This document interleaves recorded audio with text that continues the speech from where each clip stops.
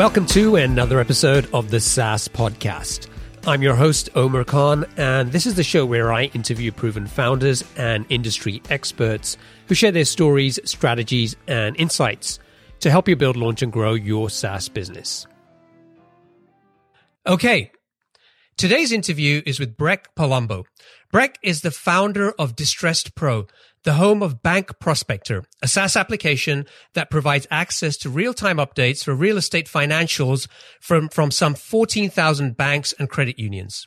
He founded this business in 2009 and today has built a six-figure business which he runs from on the road while traveling full-time with his wife and kids. Is your team struggling with spreadsheets that can't keep up with your workflows? It's time to switch to Jotform Tables. Jotform Tables is an all-in-one workspace that lets you collect, organize, and manage data seamlessly. Not only can you create online forms to gather data directly in Jotform Tables, but it also serves as a powerful tool to manage and analyze the data collected from your existing Jotform forms. You can also import spreadsheets or enter information manually, and all your data is stored securely in one place. Jotform Tables makes collaboration a breeze. You can share your tables with a single click and work with your team in real time. Say goodbye to version control issues and hello to efficient teamwork. Get started with Jotform Tables for free today at saasclub.io/Jotform. That's saasclub.io/Jotform.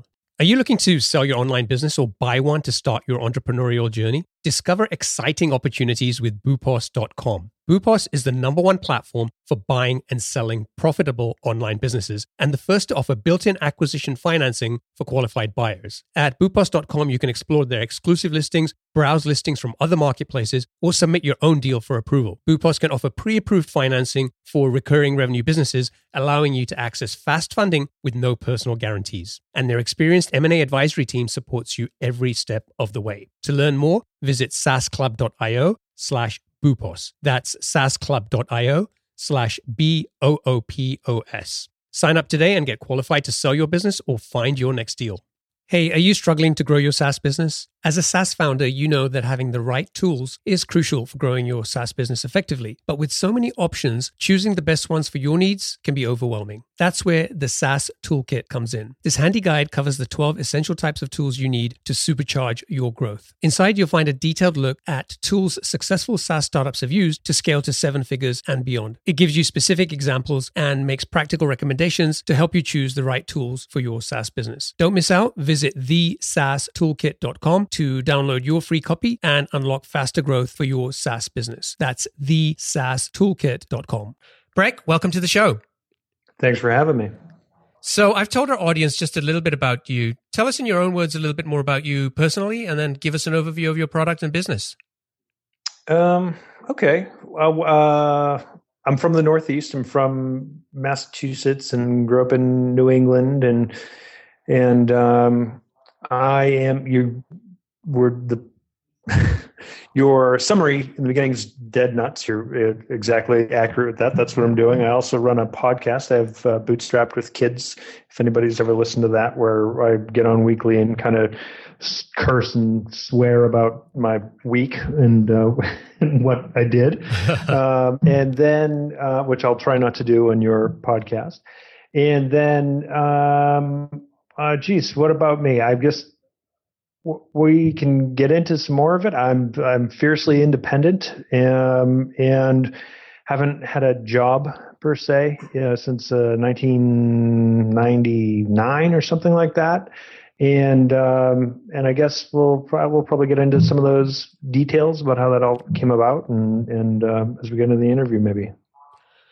Now, before we dive into more details, we like to kick things off with a success quote to better understand what drives and motivates our guests. What is one of your favorite success quotes? Well, I don't know if it's a success quote as much as well, here's the quote. It's "Up, sluggard, and waste not life. In the grave will be sleeping enough." And that's Ben Franklin. And I think that especially when you're first starting off, the amount of output that's required to get something to orbit really is significant. And I think that's kind of what he's speaking to, is just to sort of pull yourself up and not lie around. And so I like that quote. Cool. Now, before we talk about Distress Pro, I want to just learn a little bit about life before that business started. So tell me what you were doing before you launched that business. I was in real estate for a long time, since I guess, well, no, that would have been about a decade then. And specifically, I was working as a real estate auctioneer at that time. I mean, I also did some brokerage work, but I did, when I started Distress Pro, I was doing primarily commercial and construction real estate auctions. So I worked for banks liquidating assets as an auctioneer. Okay, not a traditional background for a software entrepreneur. I suppose not. Some things I did.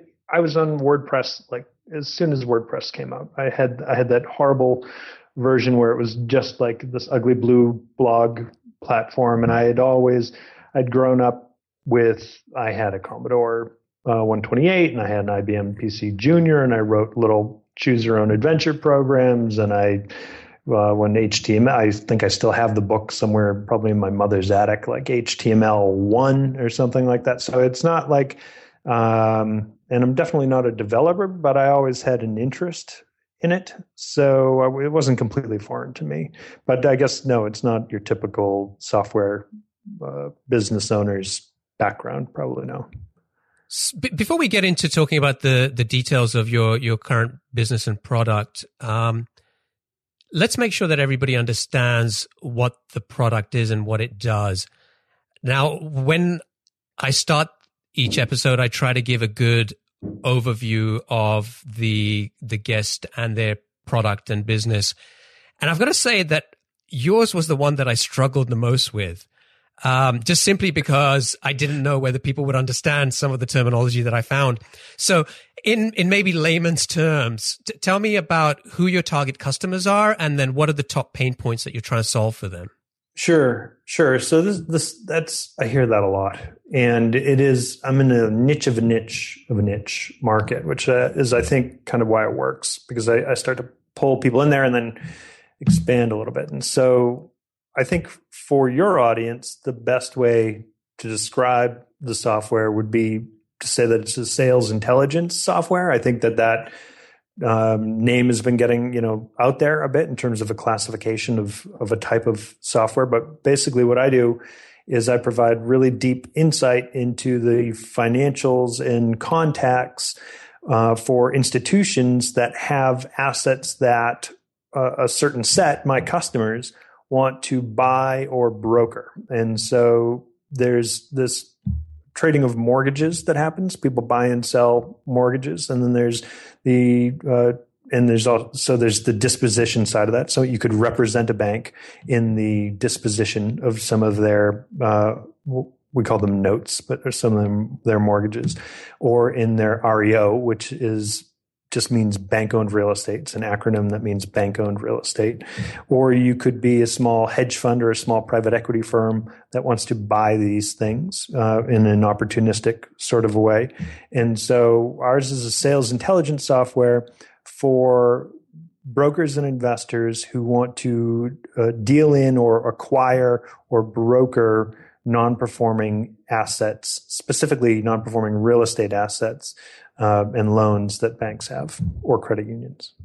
Okay, so your target customers are investors and brokers, and then you provide them deep insights on, as you said, the financial information and contact information for these banks and credit unions, and give them insights to help them decide which mortgages or real estate opportunities there are for them to go and buy or to sell.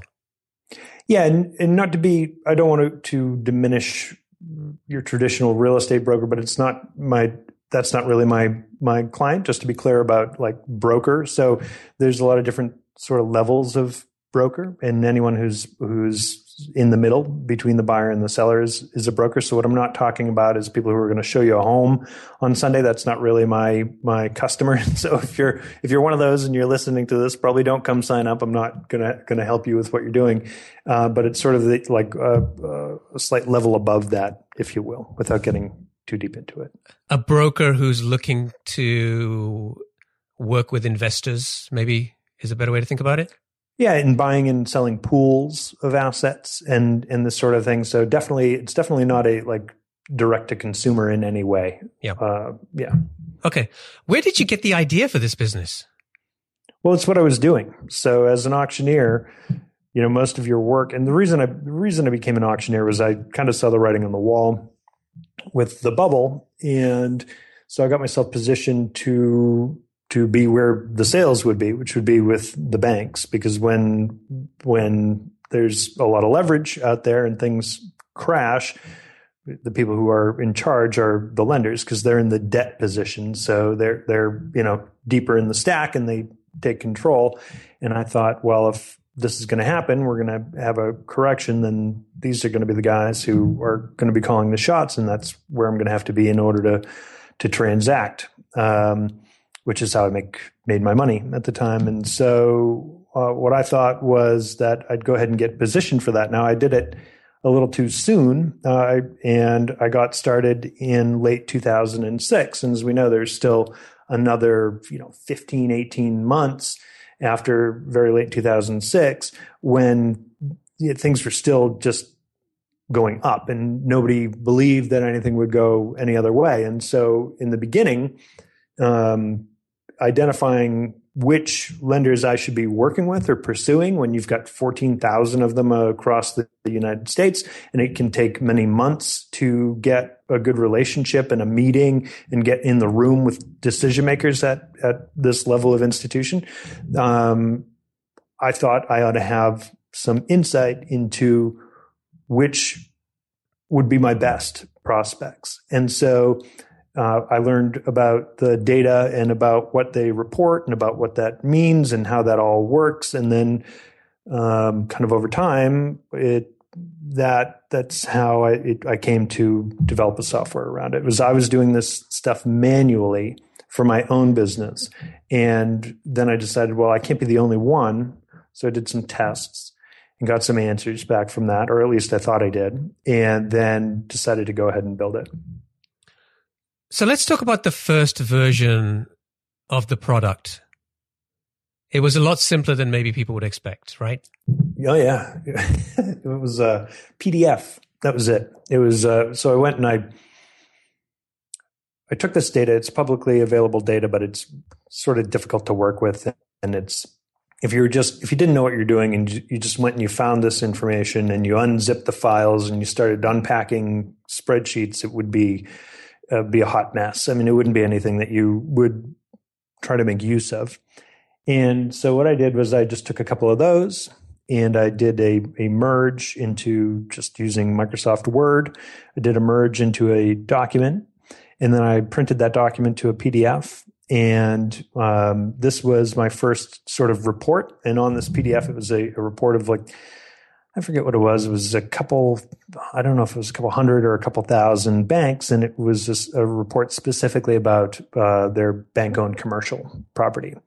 And that was it. And so I put that out for sale and I sold it. I don't remember the exact details now, but as I recall, I think it was a couple $100s, somewhere between $200 and $300. And I sold a few. And at the time, I took that as validation. I was happy with that. And then from there, I decided to move forward. How did you go and sell it? How did you find those customers initially? I spent a ridiculous amount of time putting together this janky Joomla website. It was so stupid. If I had to go back and do it again, I'd be up for sale in about a day or less, probably an hour or two. But instead I kind of, went and futzed around with this, and it was very important to me that it look, there's a lot of scamminess in the real estate space. I didn't want to look scammy in any way. And I didn't want to, I wanted it to look like something you'd want to pay for. And so I spent a bunch of time doing that. And then I had a friend who had a list, and he just sent this thing out, said, "Hey, you might want to, have a look at this. It's got some really good information." And that went out to a few thousand people, and some people bought from there. And that's kind of how that worked. What did you think about the idea of charging a few $100s for a PDF? I don't have a lot of hangups taking money like that. So I guess I wanted to see if people would do it. I was afraid that they would want a refund, but I was prepared to give it to them. I didn't want people to be angry at me, but I didn't want to price anything at I looked around and it didn't make any sense to price it any lower because you weren't buying any other similar data for less than that. And so I thought if I priced it too low, then it would be not respectable or taken seriously. So I felt okay about it. And these guys, presumably the opportunities there to go and invest for these investors, they were big deals, right? I mean, it wasn't like they were buying, a $5,000 piece of real estate or something. Well, I mean, this particular list went out to brokers, and as a commercial real estate broker, I mean, I've mid 5-figure or low 6-figure commissions is all day long. I mean, that's a small, $1 million deal or whatever. So to be able to make up for that it's nothing. I mean, you spend, 4 or 5 times that putting a sign in the ground for a commercial building. So it's not, it's not really a significant amount of money for that market. Okay. So you sold the initial version of this report. You had some buyers. That was your validation. And then I thought so. Okay. Well, okay. I guess it kind of worked out that way, but I guess the thing, in times that I've been asked about this, if I had to do it again, I would not. I mean, I think I gave myself a week with that, maybe a week, and said, "Oh, yep, I should definitely go build some software," which was dumb. I mean, that's a dumb way to do it because what I know today is that I'd much rather just keep printing money with that PDF and figure out a better way to sell it and figure out other people to sell it to, then figure out other variations of it and do that. There's no reason why just because you sell a few of these things in this niche of a niche with this one, asset type, well, there's, 5 or 10 asset types in markets that I could have gone after in other lists and all kinds of stuff before I started and really got validation before I started going and building the software like I did. So I guess it was validated, but it wasn't smart. That wasn't the right thing to do at the time. Why? Because it was a distraction and a setback, and I would have had a bigger war chest and built faster and when it was time to build, and would have had a better first product had I just doubled down on that initial minimal product. When you launched this or released this first report, did you know you wanted to build a software product and this was your first step towards that? Or did the idea of the software product come after you had buyers for this report? Yeah, I totally had a hankering to build a software product. That's the bottom line. I mean, that's why I did it, which is not a reason to do a thing. That's the wrong thing to do. If I knew then what I know now, I would not have done it this way for sure. I was listening to a lot of podcasts and paying attention to a lot of people who had a lot deeper technical knowledge than me and who were just starting to have, some of their early success, some of the big names that we know now who've now, however many years we are, 5 years later, have even bigger businesses and more success. But at the time I was listening to them and, and reading about a lot of podcasts and reading about, recurring revenue from SaaS apps and this kind of thing. And so that is really, that's what I wanted. Now, you don't have a technical background. So how did you go about getting that first version of the product built? Elance. I mocked it up and it was like a Franken app. I found this thing called A Member, which I don't use anymore, and I used that as like an off-the-shelf membership management and billing software. And then I found the team, and I found a charting library, and I said, I want to use this charting library, and I want to use, this is the data that I want to use, and this is how I want it to look. And so I mocked everything up as best I could. And then I hired a team out of India over Elance. And then I worked a lot of nights. And how long did it take you to get that product shipped? I did my first validation, I think, in June or July of that year, and I have my user is the first user on that, and because I still have this all the data anyway, even though it's not the same system, and I'm August 31st of 2009. So it took me about 6 or 8 weeks. And so you got your first customer of the software product on August 31st? I was the first customer. So no, I got my first paying customer in October 17th, something like that, mid-October. Okay. And how did you market the product? I mean, one of the things that I did was a while ago, and you came up on the radar for me when you spoke at MicroConf about 18 months ago, I think it was, the event organized by Rob Walling and Mike Tabor. Mm-hmm. And, I remember we chatted over a little bit over Twitter, and I signed up for your mini course, and you must have the longest ever autoresponder sequence that I've come across. I don't know how you come up with all this information. Yeah. But was that around when you launched, or no? What were you doing to acquire customers initially? First customer is from public speaking. So I started going around and talking at events. So I'd go and I talked at I talked at a variety of events, but real estate related events.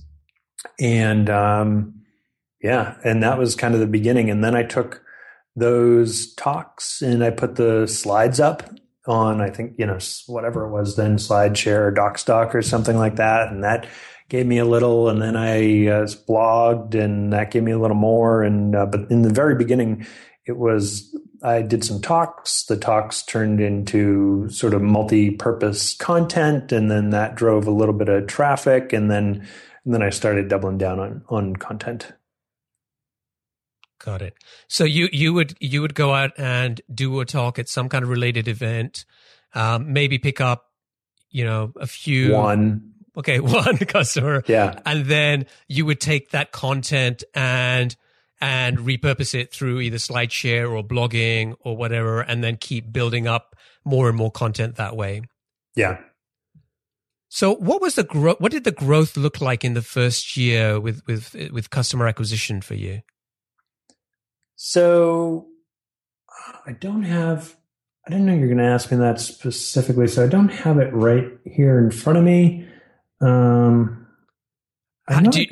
you remember how many paying customers you had by the end of the first year, by, let's say, October 2010? I don't remember how many paying customers I had. I think, I remember I was over $1,000 a month, but I don't think it was more than a couple $1,000s a month. And I tried all kinds of pricing, $97 a month, $99 a month, $47 a month, $197 up front, then $47 a month after that, $150 a quarter, $300 a quarter, all variations of things I tried. So I don't know if anybody was paying the same at all, or how that would have worked out. But I did have recurring revenue of I'd have to look at my charts and history, but I think it was a couple $1,000s after a year.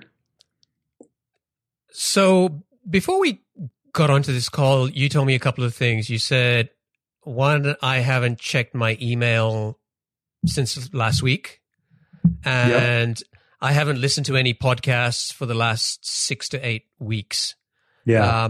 And that reminded me of that microconf talk that you did, where you shared your experience of the results you got when you were trying to juggle lots of different things and maybe going and chasing some new shiny objects that would come along, and the results you got when you stopped doing that and really started to focus on this one business. Can you talk a little bit about that?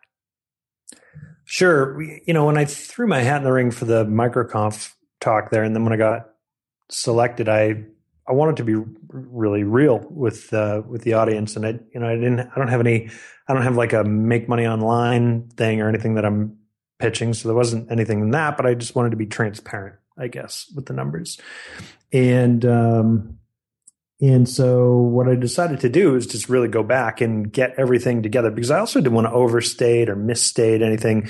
So I went through and I went back to the very beginning and just like got together all of my info, like all of the data. And when I had a look at it and put it all in a chart and had some other dates around it, like some things really emerged, which was you can see in the chart when I'd register a friggin' domain name that I'd go and pursue, and you could see how my revenue just would level off, When you would register a domain name for another idea? Yeah. For example, now I'm sure like most of your listeners here, I'm buying domain names all the time. Or a lot less so over the last year or so. But at the time, I'd have a good idea and I'd just register the domain or whatever. But when I went back and I looked at the things where, for example, I decided, okay, well, this is going kind of slow. You know what I think would be faster, easy money is I'll set up an affiliate site and I'll put up a bunch of content up there about, because I really got to know the membership plugin space, because I did a lot of analysis in order to determine what I was going to use. And so I'll go ahead and I'll put up a site with that, and I'll hire a writer and they'll write up a review for each one of these things. And then I'll do that. Well, you can see the day that I registered that domain name and then I'll say messed around with it, because I'll be respectful of your podcast. You can see for like the next, month or two, a flat line in my numbers. And then you can see a little while later when I discovered Twilio and how awesome their service is. And I registered a domain name and hired people to build a service for that, for local marketing, for local mobile marketing.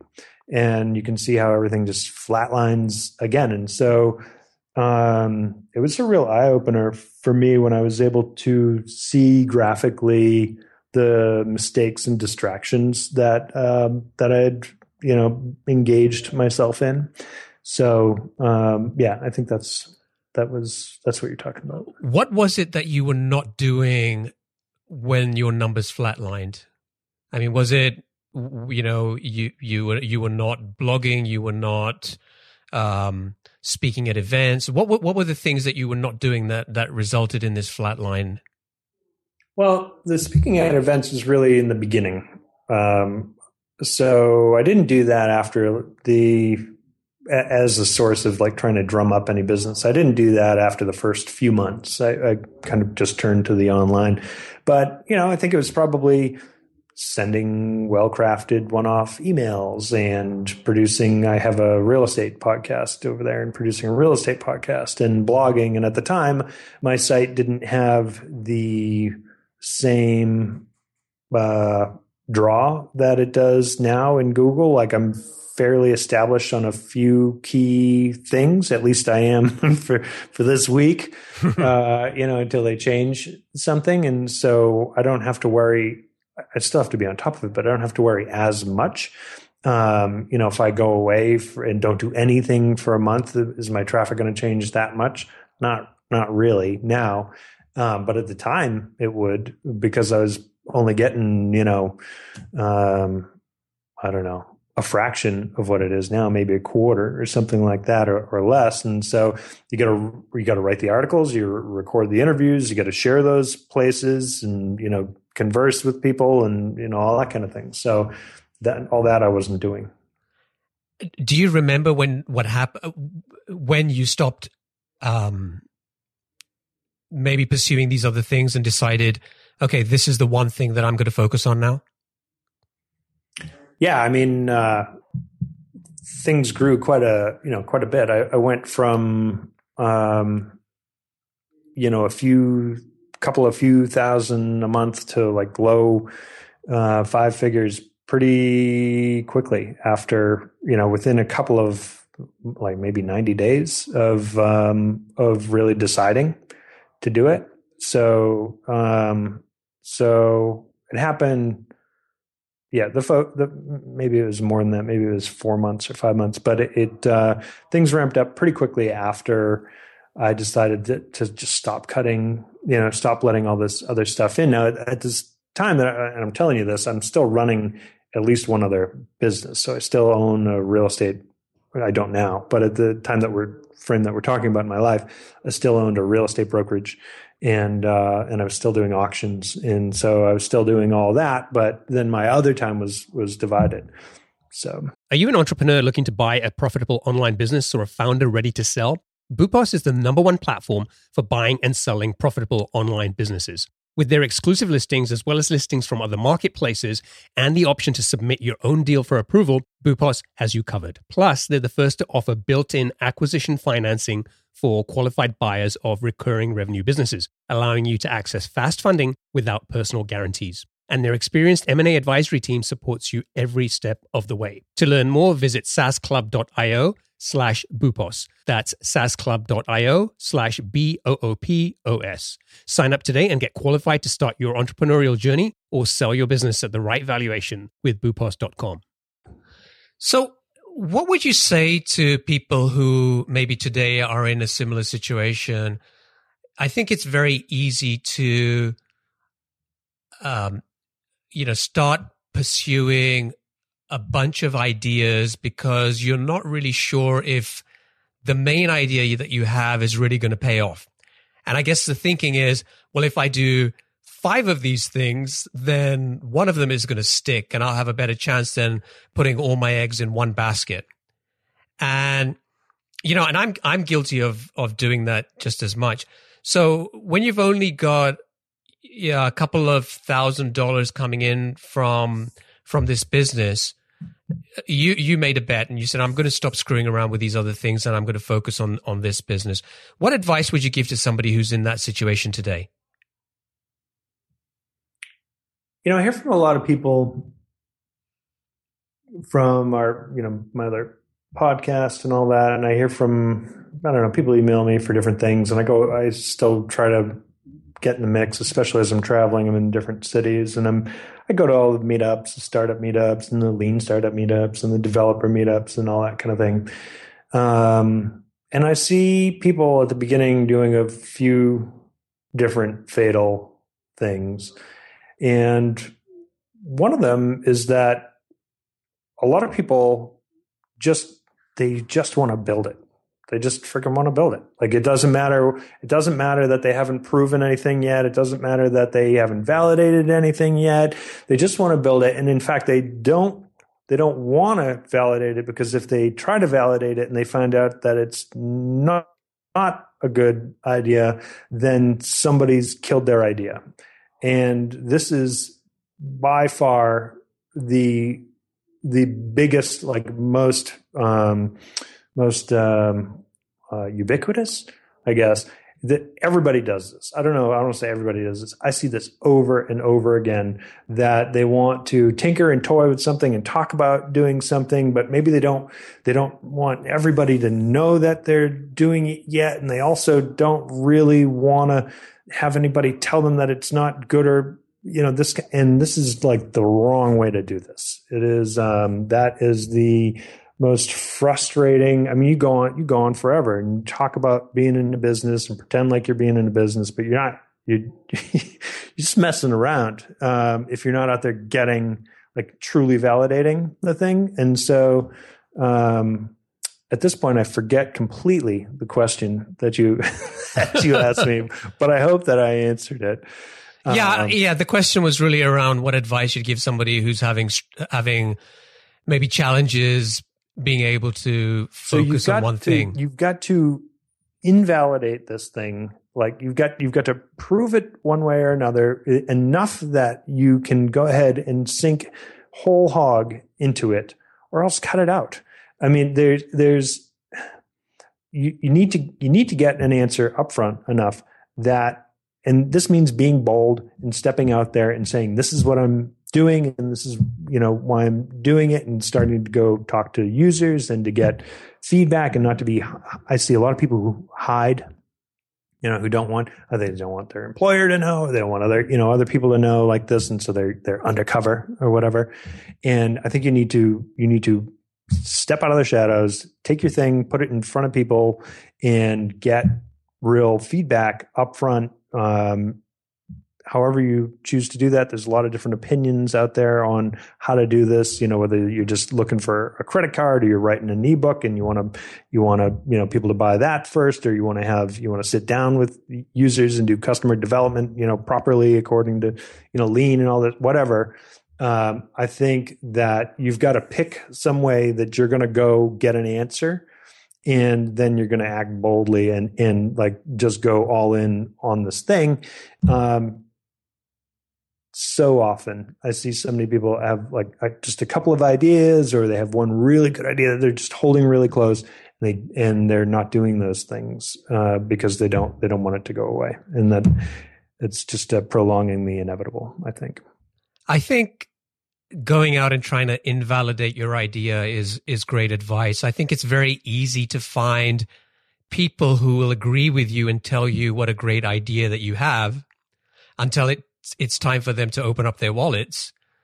But it's harder to find people who will tell you that it's a stupid idea. Well, because most people want to be nice and be supportive, and so they think they're helping you by telling you, go for it. So I think that on its own is great advice. Go out and try to invalidate that idea. And I, in my opinion, the best way to validate or invalidate that thing is to do the absolute minimum thing that you can, where someone gives you money and then you solve the problem. Because until anyone's willing to do that, then, it doesn't matter. Yeah.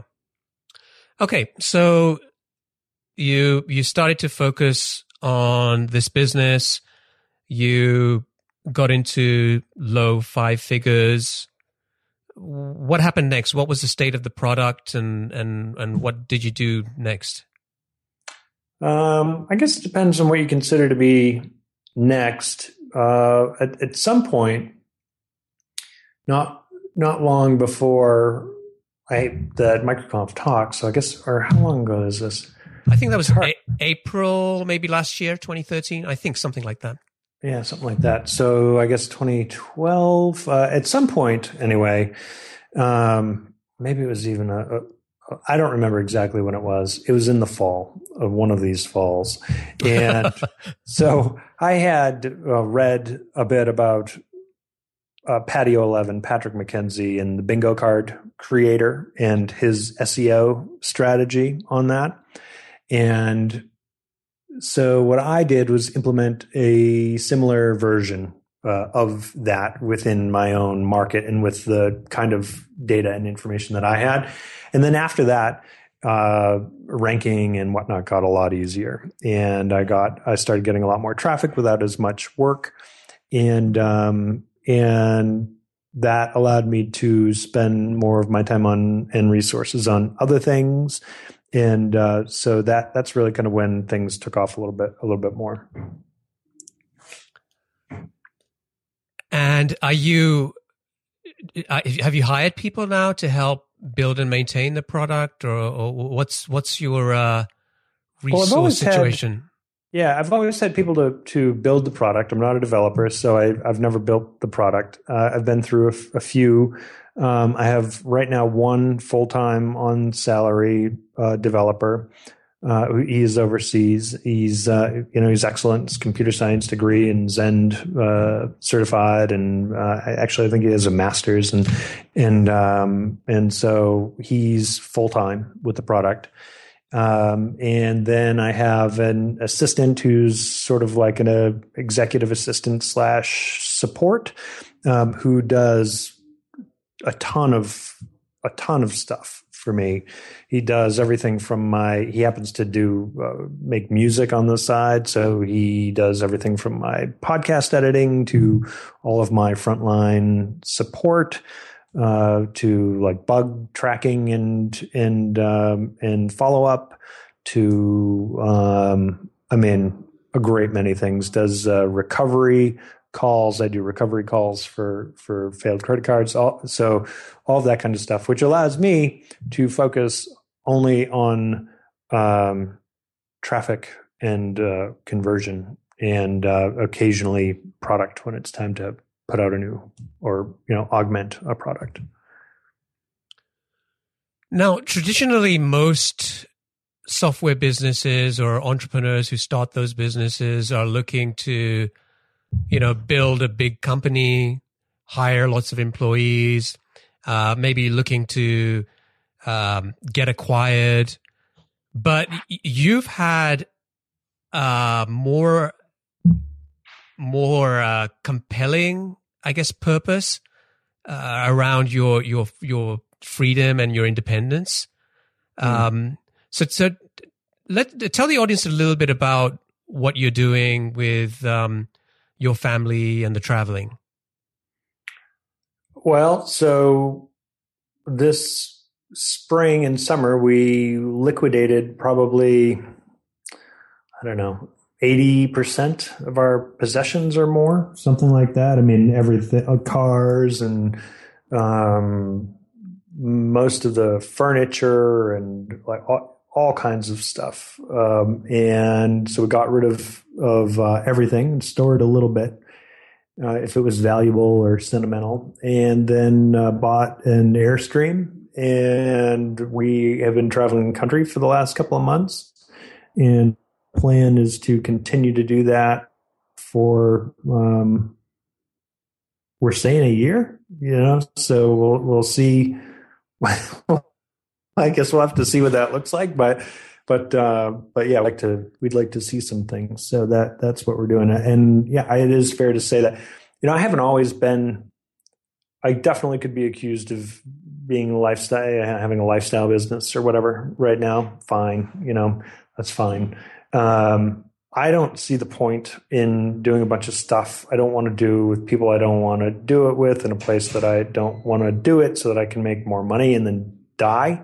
It's not I have no, I've made in the real estate business, especially as an auctioneer for commercial real estate and the size projects that we did and stuff. I mean, you can make a lot of money. It can be really good. And, if that's what you want to do.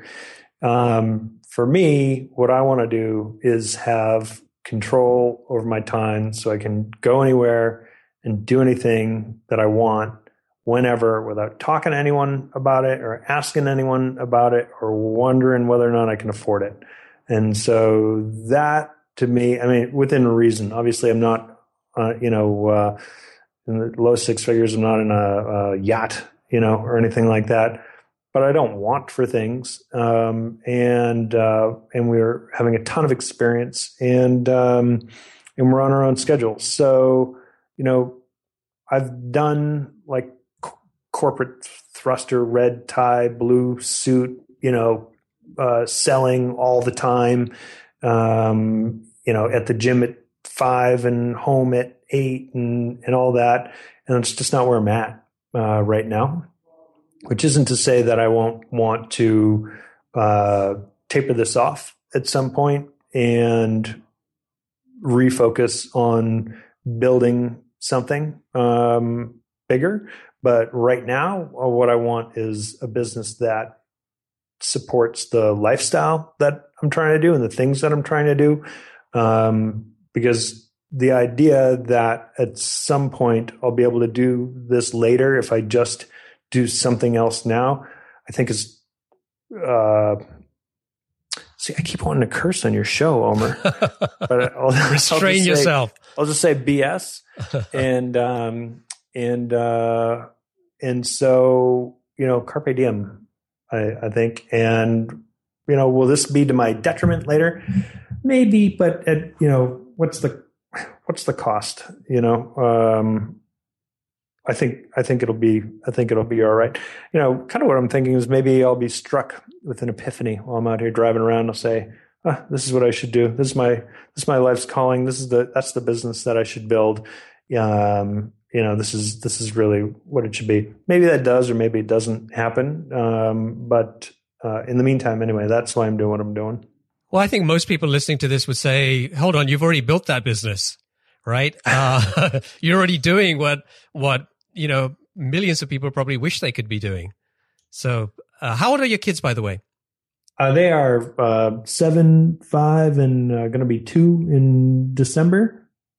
So, I think there's different seasons in your life when you're doing different things. I do like to work, and I do like to grow a thing. And the idea of like acquiring customers and building things is exciting to me, but not. I'm not going to drive around indefinitely. I'm going to go somewhere. I'm going to go somewhere and stay there at least for most of the year. At some point, and whenever I do that, you can be pretty sure that I'll spend more time on growing business or spinning up another one if I'm done with this one. Yeah, as I mentioned to you, I was at Microsoft for 14 years, and when I thought about wanting to go and do something else, I struggled with that for many years, actually. And then one day I heard Jeff Bezos, the founder and CEO of Amazon, talk about his regret minimization framework, right? He's a bit of a geeky guy, self-confessed geek, and that sounds like a pretty geeky kind of, term. But, and so after I heard him say that, I asked myself, when I'm 80 years old, will I regret leaving a comfortable 6-figure job? And the answer was, I'm not sure. But when I asked myself, when I'm 80 years old, will I regret never even having tried to go out and just pursue building my own business and following my passions? And the answer was like, absolutely. And I think that for me was it made it, when I asked the question that way, it made it very easy for me that I don't want to look back, excuse me, and just have any regrets when it's too late. Yeah. I think that's a good question to ask yourself when you're, when you're doing something. I think that there's a lot of sort of stuff in place systemically and societally that we're just supposed to kind of plug into and operate with and around. And the more of that kind of stuff that you buy into and you latch on to yourself and your identity and all that, the harder it becomes to not do that anymore. So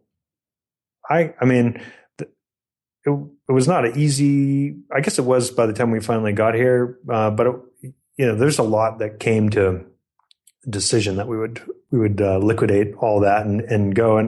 But I think most of the time, these are the things that are holding you back from going to do the thing that you want to do. They're not real things. They're most of the time, for most of the people who are listening to this, not that everybody, some people don't have real challenges, just going to make it impossible. But most of the time, these are just internal things that we've decided are going to prevent us from doing that, or we're allowing these things to prevent us from doing that. And a lot of times it has to do with what other people think and all that. So good for you. I agree. For getting out of there.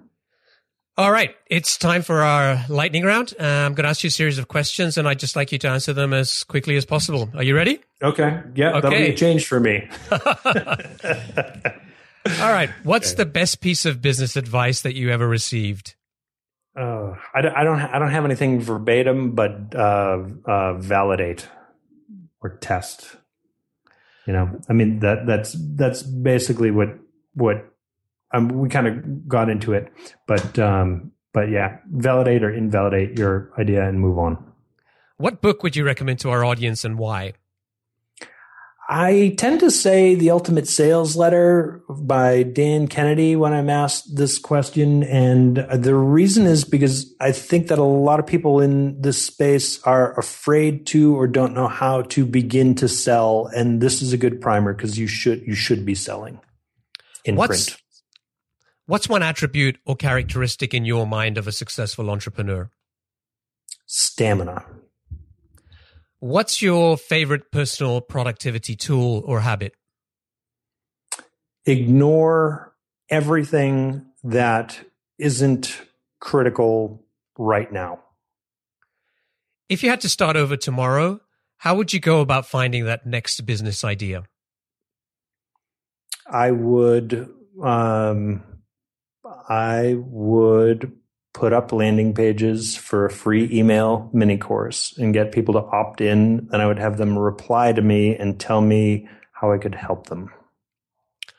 What's an interesting or fun fact about you that most people don't know? I bought my first business when I was 15. It was the local bicycle store. And finally, what is one of your most important passions outside of your work? Well, it would have to be family. But then next, if you're looking for something else, would be I'm a big outdoor sports enthusiast. I'm mountain biking mostly and some number of snow sports. All right. Great answers. Brecht, I want to thank you for joining me today and talking about your business. I really appreciate you sharing your experiences and insights with our audience. And thank you for letting us get to know you better personally as well. If folks want to find out more about Distressed Pro or your podcast, where should they go? Sure. Well, if you want to find out more about the podcast, which is probably for this crowd, it's at bootstrappedwithkids.com. If you want to talk to me for any reason, you can find me on Twitter is the best way at Brechtify, BRECHTIFY. If you want to learn about non-performing mortgages and bank-owned real estate, then you can do that at distressedpro.com. And Omer, I appreciate you letting me come on here and yammer on for an hour. I really appreciate you joining me, Brett. It's been a pleasure. I mean, we kind of, as I said, I learned about you a year and a half ago, and I'm glad we finally got the chance to chat. So I appreciate you making the time for that. My pleasure. Thanks a lot. Take care. Thanks, you too.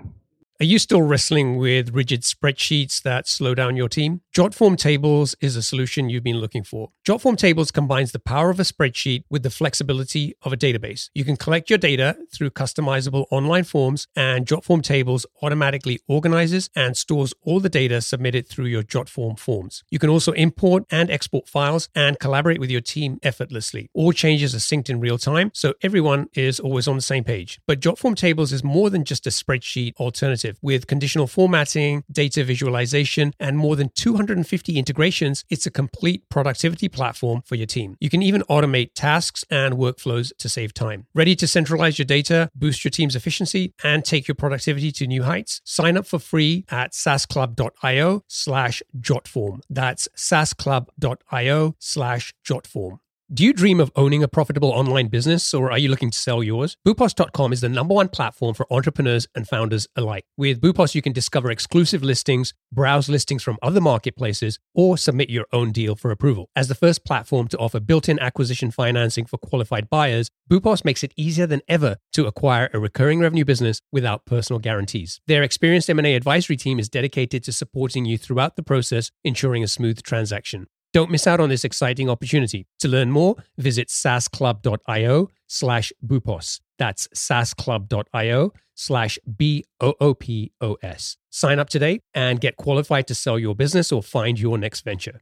Attention SaaS founders, are you determined to scale your B2B business to that coveted $1 million ARR milestone? I've got something that can help you get there faster. Introducing the SaaS Club newsletter, your weekly companion on the journey to SaaS success. Packed with proven strategies, practical insights, and exclusive interviews with B2B SaaS founders who've been where you are, this newsletter is your ticket to accelerated growth. Each week, in just 5 minutes, you'll gain access to a treasure trove of growth tactics, lessons learned, and insider tips to help you navigate the challenges of the early stages and scale your business to 7 figures and beyond. So why wait? Become part of a 4,000 plus strong community of SaaS founders and entrepreneurs who are already harnessing these insights to drive their growth. Visit saasclub.io/newsletter and subscribe to the SaaS Club newsletter today. Gain the support and expertise you need to keep forging ahead on your SaaS journey.